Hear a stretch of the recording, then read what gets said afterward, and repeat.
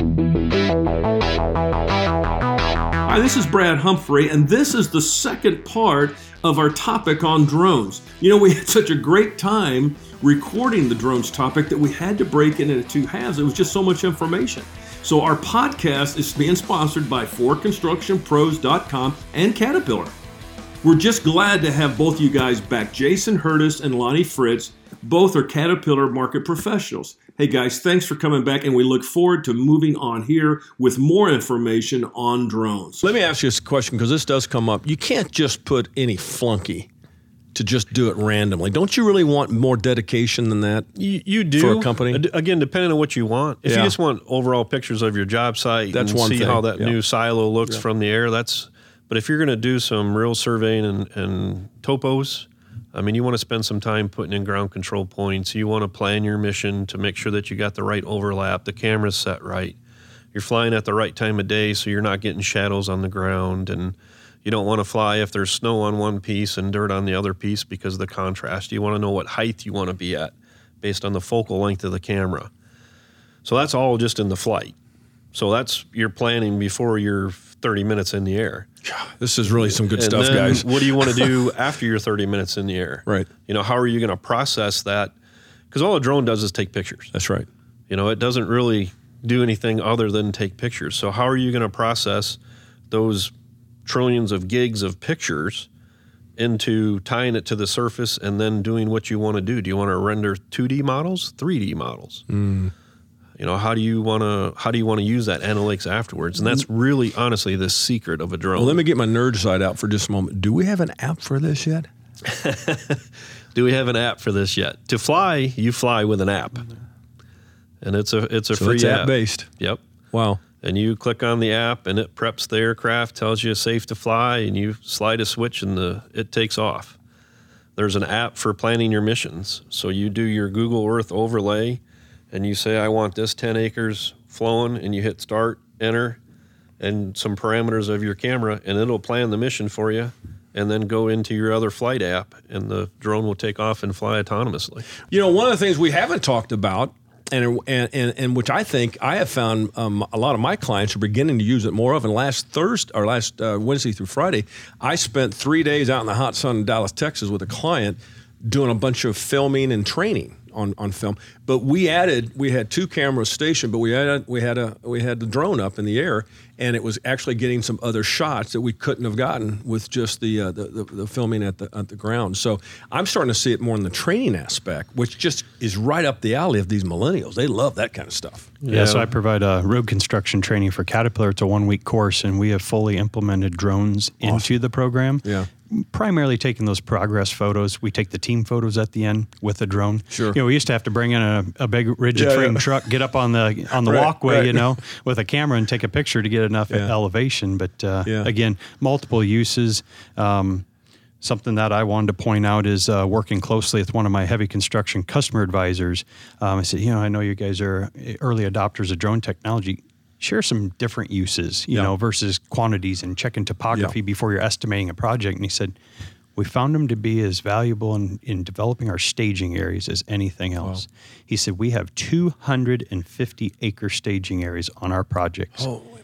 And he said, we would trip. He said, we would get materials put in the wrong spot, or we won't have enough room, or in the right place. Yep. He said, we fly the site. We start putting that on the computer, and we start playing with the footprint of that staging area. And he goes, now we get it right. There's no relocating the staging area. All the steel and all the other materials and tools and equipment that are comprised in it. Time and accuracy is unbelievable. Yeah, it's second to none. I mean, bridge inspection, you know, staying with my passion in road construction, bridge inspections. You know, you had the snorkel lifts and trying to get underneath, inspect beams and everything like that. Again, more not to get down the application bunny trail here, but again, it's an infinite number of applications for these drones. They're here to stay. It is no flash in the pan. Yeah, you know, some of my contractors, and not even the really largest ones, but the 50 to 100 million size range of contractor, are using it as part of their estimating process, bidding process. Yep. They're actually using it in the pre-con process now. They actually will have footage of and using with BIM technology to be able to bring that in and share that with the project team of what they're looking at. Then they use it as a monitoring device. Every Friday, some of their superintendents will actually have that week's update, kind of a fast sequenced of the building process done by the drones. It's just an incredible effect, and it's helping the projects go better, less mistakes, correct those mistakes they do find faster, because they're getting them, and they're getting that data in on a regular basis like you talked about, Jason. Same thing with the training aspect that you mentioned. It's a whole different perspective. I mean, if you can hover over a wheel loader in a truck operation for 20, 30 minutes, you can see things significantly different than if you're looking at it from the side. You can tell how much carryback they got. You can make sure that your B-pin spacing to the truck height is right. You can see truck spotting. You can tell how fast they're pulling out. You have the drone follow that truck where it's going. You can do cycle time estimates. You can do all kinds of neat things with training and development of your operators. When you said operators, okay, it's probably not 15 minutes worth of conversation, but what kind of employee are you really looking for? I mean, I don't think we just immediately think, oh, millennials qualify to operate a drone. What are you looking for in the personality, in the what type of profile would you be looking for? I didn't even think about that till just now. To the way you said really that. be effective, I think you need to have some type of experience with surveying. Okay. Because again, that's the secret. If you're just after, wow pictures, then go to your local high school and get a kid to do it. Okay. But if you're really looking to do something with it from your business, you have to have some type of background in surveying, because you're going to need to know where to put your ground control points because you have to tie the pictures back down to the earth. And you kind of have to understand surveying to understand what do I want to profile and how do I want to profile it. Jason, would a total station operator be candidate for something like that, or not necessarily? Yeah, I think they would be. We've seen people come out of survey groups at customers and take up drones. We've had operators that were tired of being the pit operator and wanted to get in drone technology, and they do great at it. So it's all different aspects. And again, as we've talked about, the barrier to entry and the length of time to learn how to fly is pretty quick. Well, one of the reasons I brought that up is because I really think some of the mistakes that a contractor will make is when they don't have a dedicated purpose and vision for this thing. And because if they don't, then it becomes really just taking some cool shots of a process or end of a project, and that's okay, but there's so much more that they're not getting out of it, right? Yeah, exactly. And to that point, the customers I've worked with, their drone team is usually embedded with the estimating team. Okay. Because it starts... Makes sense. That's where it should go. Exactly, yeah. So in my experience, that's where you usually see those individuals collaborating is with the estimating department, because what's one of the first things you're going to do when a job is going to be coming up on the letting. You want to go out and fly it and start verifying the existing topography. Exactly. The other thing is kind of the cross-section of individuals you're looking at to be a drone pilot, I think, is it comes with an individual that's fairly particular. I mean, you're getting down to the science. There's some art and there's some science to it, but you have to be pretty much on your game. And the other thing is if you're technologically advanced. Yeah, exactly. You are dealing with the latest and greatest technologies, just like the other technologies that if you have an individual that is really into the photography, but more importantly, the technology side of things, that's where the millennials come in. Maybe a little more technical, maybe a little more detailed type of a profile. Detail, just like a surveyor needs to be. Absolutely. And like I said, Jason mentioned those ground control points is a surveyor has to set those. Okay. So it's kind of a package deal. They kind of come as a team. And then you get in the whole analytics side, which is another side of the house. That's a whole other... It really aligns well. And I go back to grade control technology again. We can buy all the sensors and masts and receivers and antennas that you need, but it still takes the individual that can extract the information off the plans, build the digital design file, set up the base station, calibrate everything before you're really spitting out the information in that display to control the blade.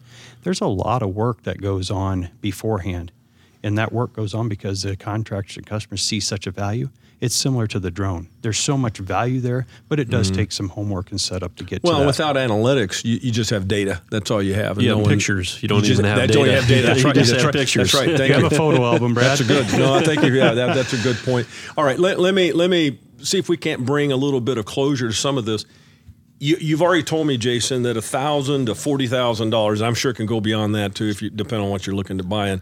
I don't know that we need to have a price break here, and I don't want us to. We obviously don't want to sell one brand over another because I'm sure they all have good, bad, and that kind of stuff.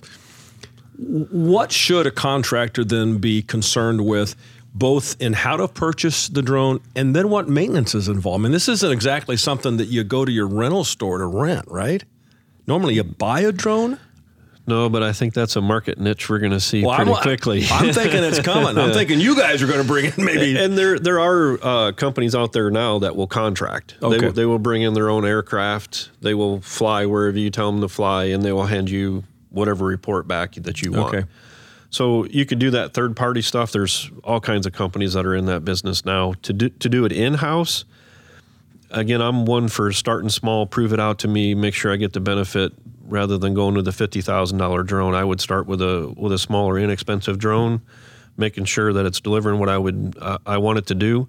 And if I was going to spend money, I'd spend more money on my analytics. I would spend more money on the software of processing those pictures, because again, that's where you get the bang for the buck. The craft is neat and cool, but that's not what you're after. And the maintenance, I'm not saying it's free, but there's low maintenance, right? I mean, are you buying an extra wing for the copters or anything like that? Yeah, you'll get extra blade? props because you're going to have some type of incident. Yeah. I mean, either with a tree or you go to land and a wind gust comes up, or you get in some areas. I've seen eagles and birds go after them. Yeah, I can imagine that too.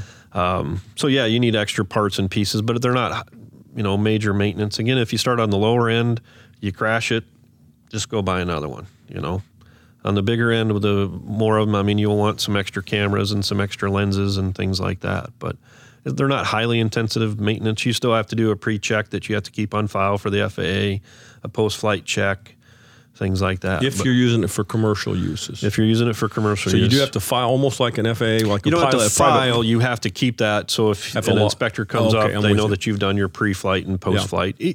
Even flying, by yourself or, just for in your backyard or something, you still want to check it. Did I get the props tight? Okay. You still want to do some normal checks and maintenance anyway, some pre-flight inspections. Okay. So as we start bringing this down to a close, I'm going to let you guys have final word here. We've talked about, the range of price may depend on how much money you want to spend, but also what the purpose of it is. If you really are a new beginner, it might not be a bad idea to start with maybe a lesser priced one just to get a feel for it. Is it something that you're going to use and can use and should be using, kind of a thing? Obviously, it comes with, the secrets here is the analytics, the software that you can load up on this thing. Maybe having a dedicated individual or department, make it a part of your pre-construction or your estimating department. It's a great idea. That was a super idea there. And then the multiple uses for it, whether it's only for estimating, for PR purposes with clients, for training. So we got multiple uses there. Any final thoughts on it before we kind of close out? Yeah, on the productivity and efficiency side, Brad, I know I always harp on that, but at the end of the day, we're in business to make money, and that's how we stay in business. Right. Is workflow efficiencies. Contractors are using these daily to really analyze their sites, like Jason mentioned, from a different perspective, to see where their processes are, how they're going, where the bottlenecks are, maybe where the staging areas are getting a little, the queues getting longer. So workflow efficiency is definitely a big one. The other thing that kind of dovetails into that is idle time management. There's a lot of movement right now in looking at, again, driving efficiency and seeing where those operations are idle and really doing a deeper dive analysis from a different perspective into the sites in that retrospect. That's good. That's really good advice. Jason, any final thoughts on your end? I would encourage the listeners to take a hard look at it, because it is a competitive advantage. And I don't think they could drive 5 miles away from their site and not see a competitive contractor already in the drone space. So, not to use a cliche, but really the sky's the limit once you have a drone on what information you can get and how it can improve your business and your overall efficiencies. Wow, this has been great. I don't know if we've had a more educational podcast than we've had with this topic here. This has been drones and the job site management aspect. Hey, you've heard some great advice from both Lonnie and Jason, and literally experts in this field, and so we appreciate their input and their sharing of some trade insights for the drone industry at large. Before we leave, I do want to thank Caterpillar and 4 Construction Pros, who have been our gracious sponsors on this podcast. And so certainly check out more information about both of those organizations and put the items that you've heard today in our podcast, put them to use. Best of luck to you. Until next time, this is Brad Humphrey.